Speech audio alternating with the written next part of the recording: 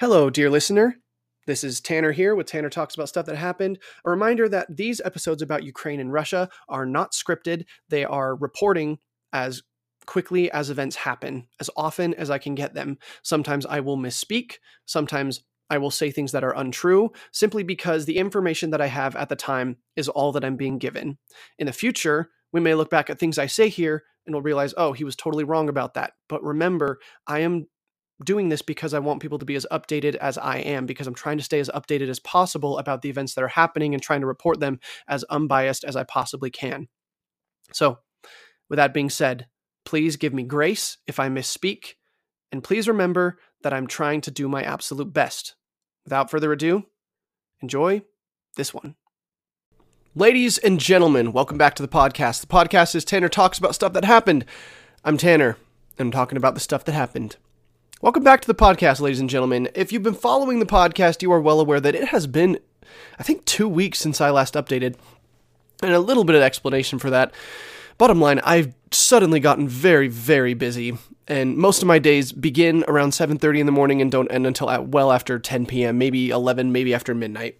And so I've just been exhausted. I was recently cast in a community musical and cast as the leading man. I'm very, very excited about that. I also, for the last 4 days, I've been dog sitting, and so I've been at my aunt's house taking care of her dogs, and I didn't have a whole lot of great internet access there, and working a lot. There's just a lot going on right now, and I've been very, very tired, and so this is actually my first night off in, I think, around 2 weeks. My first night where I officially have zero things I have to do, and so I was like, you know what? I've got to sit down. I've got to release a podcast. I've got to, share my opinion of what's going on the ground in Ukraine, because it's really meant a lot to me. Because recently I've had several of my friends contact me, whether it's I run into them and we have a personal interaction, or they text me, or they even call me and they let me know, hey, I'm really glad that you're doing this. And I just want to let you guys know who have said that to me. That really means a lot to me. And, so thank you for that. Really, really, really from the bottom of my heart, thank you for letting me know that you're enjoying what I'm doing here, what I'm trying to do here. Now remember, if you don't know me in person, the best way you can support this podcast and let me know that you're enjoying this is to just go to Spotify or Apple Podcasts or wherever you listen to podcasts, drop me a 5-star review. Let me know that you're enjoying what you're hearing. That's the best way to get the podcast to reach more people. So, without further ado, let's get right into the meat and potatoes of what we're here to talk about and what you're here to listen to. And that's the situation on the ground between Russia and the Ukraine. Now, in the 2 weeks since I last released an episode, the situation on the ground in Ukraine has actually fundamentally changed. And the reasons that it has changed are that baseline, Russia has completely changed its tactic for how it's going to go about waging this war, in that it has pulled away from Kyiv in the north. I think Russian troops, I saw a map the other day, and it looks like Russian troops have officially pulled out of the north of Ukraine. They've abandoned the siege of Kyiv. They are no longer attacking the capital city of Ukraine, which means that President Zelensky is now much safer because he has been in Kyiv this whole time. There have been a lot of theories that Zelensky was actually in a secure location, but he has been in Kyiv. There is a lot of corroborating evidence that he has been in Kyiv this whole time. I personally believe that he has been in Kyiv, which means he is now much safer from the action concerning the war that is being waged on his country.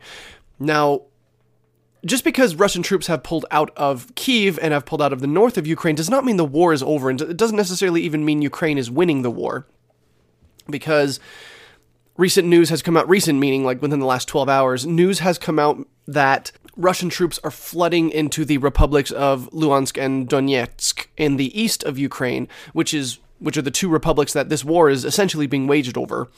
And if Russian troops are flooding into the east of Ukraine, it means that Russia is likely planning to launch an enormous attack into the east of Ukraine and turn this into a much more ferocious war for the east of Ukraine and maybe even the south of Ukraine, from attacking from Crimea and attacking from Luhansk and Donetsk. Now, this could change the ground game for Ukraine pretty significantly, because Luhansk and Donetsk have been pretty much fighting on their own since the beginning of the war. They did supply about 20 to 22,000 of their own paramilitary forces, militia that have been raised, pro-Russian militia that have been raised in Donetsk and Luhansk. They raised their own militias, and those militias invaded Ukraine when Russia invaded Ukraine. So Russia essentially invaded from the north and the south, and the militias from Luhansk and Donetsk invaded from the east. Now, these militias from Luhansk and Donetsk did not make very much headway, if really any headway at all. Their invasions were essentially futile, and they really just lost more soldiers than they could afford to lose in those attacks, because the Ukrainian military had 80,000 Ukrainian soldiers stationed on that border when the Russians invaded. One, because there's been a civil war there for the last 8 years, and two, because they were anticipating a Russian invasion anyway.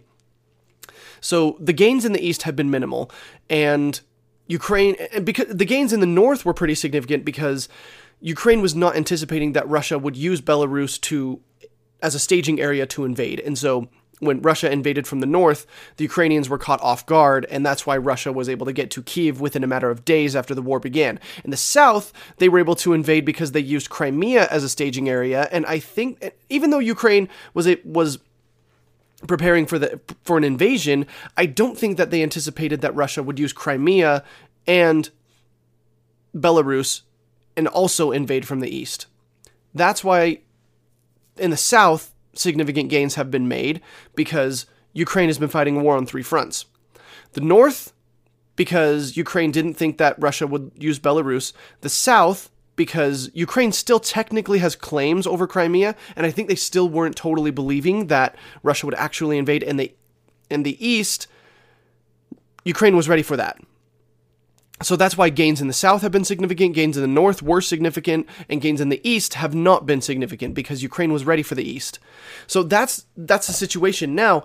And so what does this mean for what could happen in the next month or so as the war continues? Well, what could happen is that there could be an enormous clash of Russian and Ukrainian forces in the east, supported by the Luhansk and Donetsk republics. So far, Russian forces have been split between 3 different fronts, and Ukrainian forces have also been split between 3 different fronts. The bulk of Ukrainian forces have been defending Kyiv, and the bulk of Russian forces have been invading from the south. So we haven't seen any enormous clashes between the two armies yet. Even though, a lot of news sources have been advertising this is just like the bloodiest war in history, essentially, that's not what's happening here. So, at least yet. So what we're going to see now is that Ukraine is going to redirect a lot of its forces to the east. They're going to redirect a lot of the forces to the eastern border with Luhansk and Donetsk, and probably send some more troops to the south as well to try to liberate Mariupol, which is still under siege, and Kherson, which has been taken by Russian forces since the early days of the war. And what could happen then, at that point, is that Russia will continue its conventional military tactics. It will use air support on Ukrainian forces. Ukrainian forces will probably start using artillery and use the Stinger missiles that have been supplied by NATO. And that's when we'll have an all-out war on the eastern front of Ukraine. This is the same battlefield where Operation Barbarossa in World War II happened, where the great battles and subsequent battles between the Soviet Union and the Germans as the Soviet Union fought back and pushed back through Ukraine. This is where we saw battles of World War I over Galicia, where Russians suffered some intense defeats at the hands of the Germans and the Austro-Hungarians, and also where Napoleon lost, I think, 90% of his military force when he was marching into Russia to try to capture it.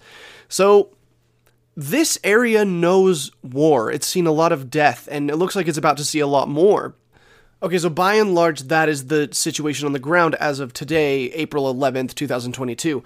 Now, there's a news article not an article, but a piece of news that has come out that's going viral that I want to address a little bit. And this is from a trusted news source that I follow. So there has been a claim from civilians in the southeastern city of Mariupol, which again has been under siege for about a month now, that the Russian forces used a chemical agent against military defenders of Mariupol and civilians in Mariupol. They say that a series of canisters were dropped from an unmanned aerial vehicle that was over the city, and anyone who came in contact with the contents that came out of these canisters after they were dropped experienced respiratory failure and vestibuloatactic syndrome. And that's a series of symptoms that essentially means that your motor functions are being impaired. Maybe you can't control your eye movements very well. You're very dizzy, things like that. I do not see any reports of death from these chemical attacks yet. And again, we don't know, these have not been confirmed yet, so I don't want to jump to conclusions. But this claim has been made about 4 hours ago from the release of this podcast. This claim was made. Now, the latest updates are that about 3 hours ago, a member of Ukraine's parliament relayed this information on a series of social media platforms. And this member of parliament called for action against the Russian Federation because of this attack. Now, you got to remember, about a week ago, maybe a little bit longer ago, President Biden said in a press conference that if Russia uses chemical weapons, that, quote, we will respond in kind. He essentially said that if Russia uses chemical weapons, we will send chemical weapons and attack Russia. This is terrifying to me because that would mean World War III. Immediately. That is an act of war. Russia would treat it as an act of war, and we would immediately be in World War III. I did not like it when Biden said that. I do not want to be involved in this conflict. I do not want the United States to be involved in this conflict. I want this conflict to stay between Russia and the Ukraine. That may seem heartless of me, but I do not want any other nations involved in this conflict because we do not need more death than we're already seeing. About an hour and a half after that, which this is about 2 hours ago, little less than 2 hours ago, there's a source that this news agency has inside the Pentagon, which relayed that there was an emergency meeting inside the Pentagon which regarded the development of possible chemical weapons use. Now, the source was not present in the meeting, but they are connected to someone who is. As of right now, they have no information.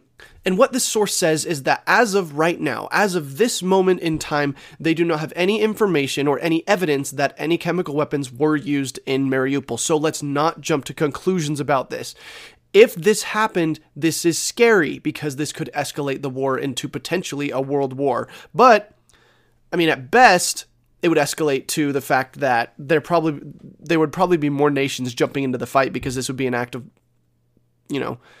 human rights abuses, which Russia has already perpetrated. We're very well aware of that. But this specific type of human rights abuses, the use of chemical weapons against civilian targets, that's where things can get really dicey, because the last time we saw that happen was in Syria back in 2017, maybe 18, maybe 16, something around that, when President Trump responded to a use of chemical weapons against civilian targets by firing a large number of missiles into an airfield, blowing up a bunch of planes and killing a couple people. That's how we responded to these chemical weapon attacks. Now, we don't have dicey relations with Syria. We don't have great relations with Syria, but we don't have the strained relationships with them that we have with Russia right now. Now, under this strained relationship, we're at the point where people are going to start flexing their muscles and say, okay, well, you're going to do that. Well, I'm going to do this because I'm not going to stand up for what you're doing to this country. And that's where we've been up until this point. And the words from Joe Biden aren't helping. Joe Biden calling Putin a war criminal. That's not helping the situation. All these people calling for action against Ukraine or against the Russians. That's not helping this situation. There's anti-Russian sentiment in the United States right now. People are trashing Russian restaurants. I'm ranting. I'm sorry. But that's the situation we're in right now. People weren't trashing Syrian restaurants. People weren't like this. There wasn't anti-Syrian sentiment really in the United States. Maybe anti-Muslim sentiment, but not anti-Syrian sentiment. This is a nation we're looking at right now. And if this nation were to carry out a series of chemical weapon attacks, which the president of this nation has openly stated that he will retaliate against, even though it's not enacted on his own people, that's where things can get really dicey. And so I'm watching this really closely, and that's one of the reasons I wanted to publish this today, is because I want to get this news out there. We don't know for sure if this actually took place, and let's not jump to any conclusions right now. Please, for the love of God, don't jump to any conclusions right now at the moment. All right, before we call it a day, there are two more things that I want to talk about. I'm going to keep this one pretty short just because I've got a larger project that I'm working on, which is I'm going to be talking about the origins of this war so people can understand it instead of just saying, yeah, Putin's a madman, Putin's crazy, because that narrative did not sit right with me. And so I decided to do my own research. And from that research, I've been able to start to understand the roots of this conflict that go way back. We're talking Soviet Union back. And so we got to talk about that. It's important to talk about that. So there's two more things I want to talk about. One of them is that Russia is being widely accused of human rights abuses in Ukraine. Every couple hours, I get a notification about a new news article talking about, as Russia retreats from the north, we're seeing lots of human rights abuses. We're seeing people who have been tortured, people who have been murdered, civilians being mutilated, and it's tragic stuff. Hospitals bombed and schools bombed, and there's all these civilians dying in Ukraine, and this is absolutely tragic. It's just horrible that this is happening. Absolutely, yes. Now, before I carry on, I want to make it very clear that I do think this is absolutely tragic. War is a horrific thing. And one of the reasons this is being so widely covered is because this is the first war that we've seen on the European continent since the invention of social media, since mass media became a huge thing. And, the wars in Yugoslavia were somewhat like this, but not on this scale. This is the biggest since World War II, and ergo, the biggest war that has been seen, the biggest conventional war fought since the end of World War II, and the first conventional war fought since the advent of social media. So that's why this is all flooding social media, and people are like, oh, this is horrible, Russia's so horrible, Putin's an evil person, Putin's, the devil and stuff like that. Obviously, this invasion of Ukraine, I'm not on board with it. I do not like the fact that this war is going on. I wish it would end. I hope these peace accords go according to plan. Now, with all that said, I want to make a couple points. The United States was in the Middle East for, I think, 17 years, 18 years. I think 18 years. We were in Afghanistan for 18 years, in Iraq for 8 years. We had points where we were in Syria. We had points where we were in a little bit in Iran. I think Iran. Don't quote me on that. Now that I think about it, we might have not been there. But anyway, we had troops all over the Middle East for a long, long time. And during that time, a lot of civilians died at the hands of United States soldiers. Civilians that died from bombing raids, that died from ground raids, that died being caught in crossfires. There were women who were raped. There were people who were mutilated. There were people who were tortured. There were children who died. I mean, for years and years and years, this went on in the Middle East, and these attacks were perpetrated largely by the United States. And sure, a lot of them were accidents, but not all of them were accidents, and these things did happen because we were trying to demoralize the Islamic State. We were trying to demoralize the people who were supporting Saddam Hussein. I mean, there's a lot of moving parts to these conflicts, obviously, and I'm not going to try to water them down like people try to water down the Ukraine-Russian conflict. It's way complicated, and we don't understand it because we don't live there. But I'm very annoyed with the fact that there are so many people that are now calling, including official figures, including the United Nations and Security Council and things like that, who are calling for Russia and for Putin to be put on trial for these type of war crimes when other nations have not been held accountable for the same war crimes being perpetrated. Why has George Bush not been put on trial for war crimes? He was the president when these horrific attacks in Iraq and Afghanistan were taking place. Why has Barack Obama not been put on trial? The United States jumped into Yemen when that was going on. Because of the United States' involvement in that war right now, in Yemen, there is the largest humanitarian crisis in the last, I think, 20 years going on. In Yemen. Have you heard about Yemen? You probably haven't. Most people haven't. The news doesn't publish it.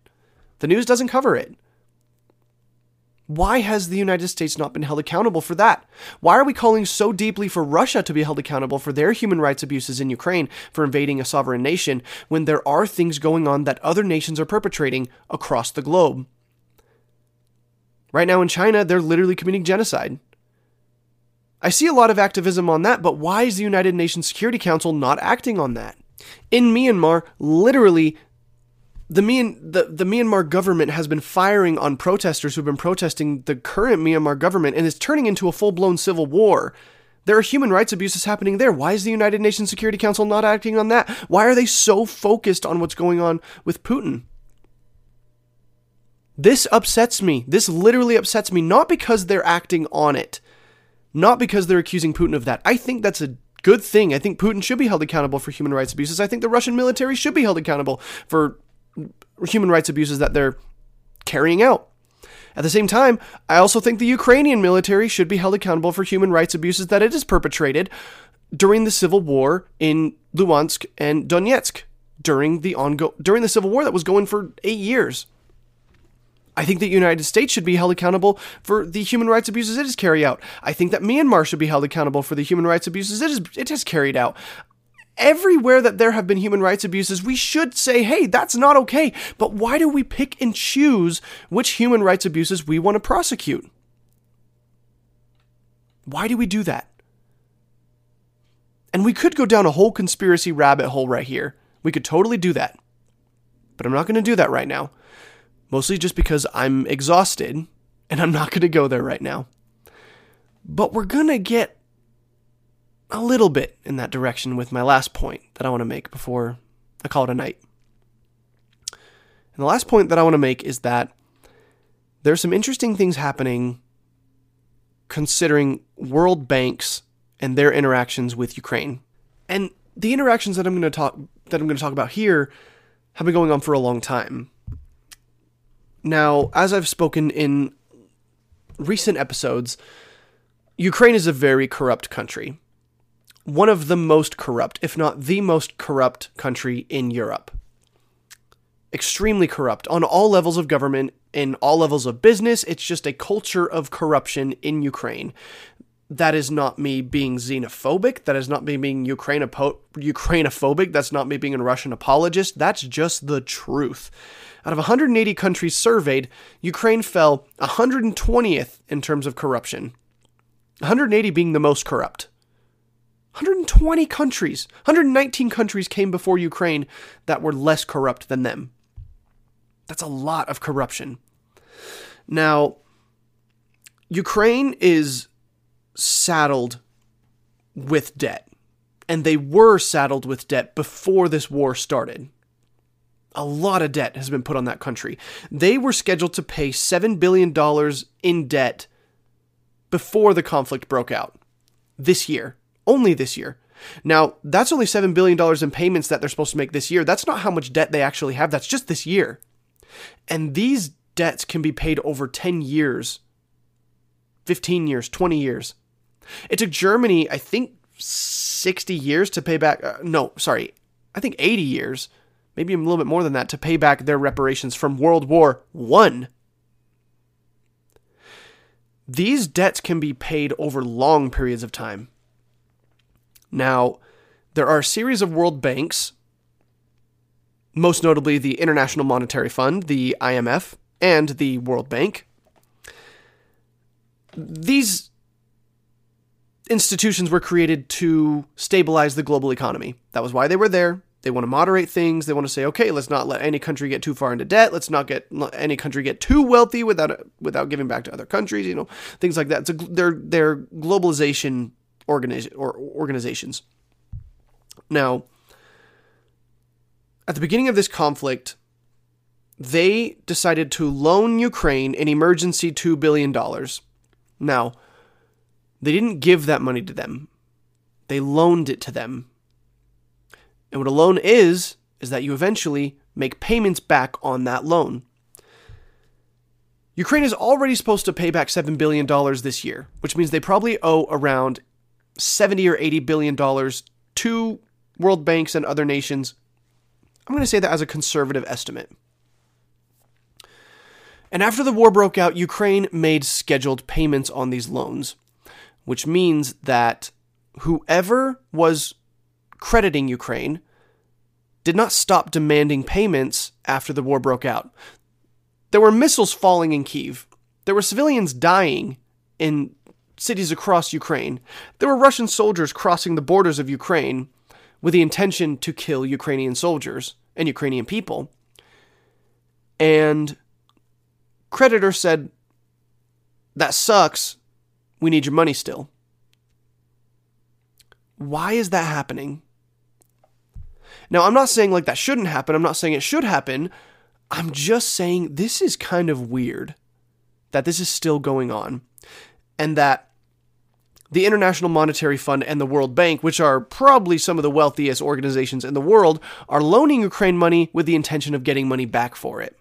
Now, if the West is so pro-Ukraine, if we're so anti-Russia, if this is such a barbaric attack by Russia, why are we giving money to Ukraine with the intention of having them give it back to us? When we know for a fact that they do not have the means to make this kind of money back. They're in the middle of a war. They're fighting a huge war. They don't have money. All of their money is being sent to buying weapons from other countries. And let's not even get into the fact that while there are a lot of weapons being sent to Ukraine, I believe most of them are not just being given. I believe they're being bought, because these weapons are bought by corporations, and corporations aren't going to send $20 million worth of equipment to a country that they don't care about for free. Let's just be honest about that. So why is this happening? I've got a couple theories. First of all, obviously greed. There are greedy people in this world. There are huge global elites that are in control of some of these large organizations, and they're greedy and they want money and they don't care how they get it. They don't care about other people. They're narcissists. That's just how it happens. There could be something else going on here. Now, in a couple episodes, we put our conspiracy hats on just a little bit, and I'm going to do it again right now. What happens when a nation gets so far into debt that the people are starving, no one can start a business, the government has to declare martial law, there's lines in the streets for people getting food? What happens? What happens when that goes on? Well, what happens is generally we will have revolution, we will have rebellion, people will oust their governments, people will want change, they'll call for change, big protests, if you're really lucky, only protests. Government destabilization happens when you get that saddled with debt. Especially because Ukraine is already one of the most corrupt countries in the world. The people probably want change anyway. So, this war started because Ukraine wanted to join NATO. One of the reasons. There's a lot of reasons, but that's pretty much the main reason that's been stated is Ukraine wanted to join NATO, and Russia was not about that. Zelensky has now stated that he has no intentions to join NATO after the war ends, or during the war. He does not any longer want to join the North Atlantic Treaty Organization, but the war is still ongoing. Russia obviously has other aims, because if he would have just said that, then Russia would have said, okay, that's all we wanted, and they'd leave. But the war's still going on, so there's obviously other things going on. And all this money is suddenly flooding out of Ukraine, so Ukraine is just going further and further and further and further and further into debt during the war. They're at war. And supposedly so many Western countries are, we need to help Ukraine. Ukraine is this victim and we need to help them and they deserve our help. Why are they demanding money back? If that's what we're feeling here. If we are so pro-Ukraine, why are we saying, well, you got to give this his money back? We're supposedly one of the wealthiest nations in the world. We have money to spare. What could be happening is that after this war ends, Ukraine will be so saddled with debt. We'll probably see a lot of hyperinflation happening in Ukraine. Ukrainian currencies will be devalued. It's already going to be really hard to get food in Ukraine after this war's over. Probably as hard to get food in Ukraine now. So, the people could be really upset. There could be a revolution. They could oust their government. And who in this world is very well known for helping with the ousting of governments and instituting their own governments in other nations?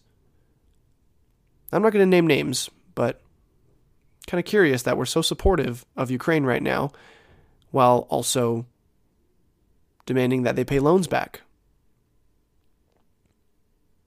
That's all I'm going to say about that, because I'm really tired. I've got a cup of peppermint tea right here. I'm ready to just drink it and take the night. All right. Go hug your friends and family, everybody. Thank you so much for listening. If you enjoy the podcast, please head over to Apple Podcasts or wherever you listen to podcasts. Drop me a 5-star review. Let me know that you're enjoying what you're hearing here. I'll be back in just a few days with another update. Catch you then.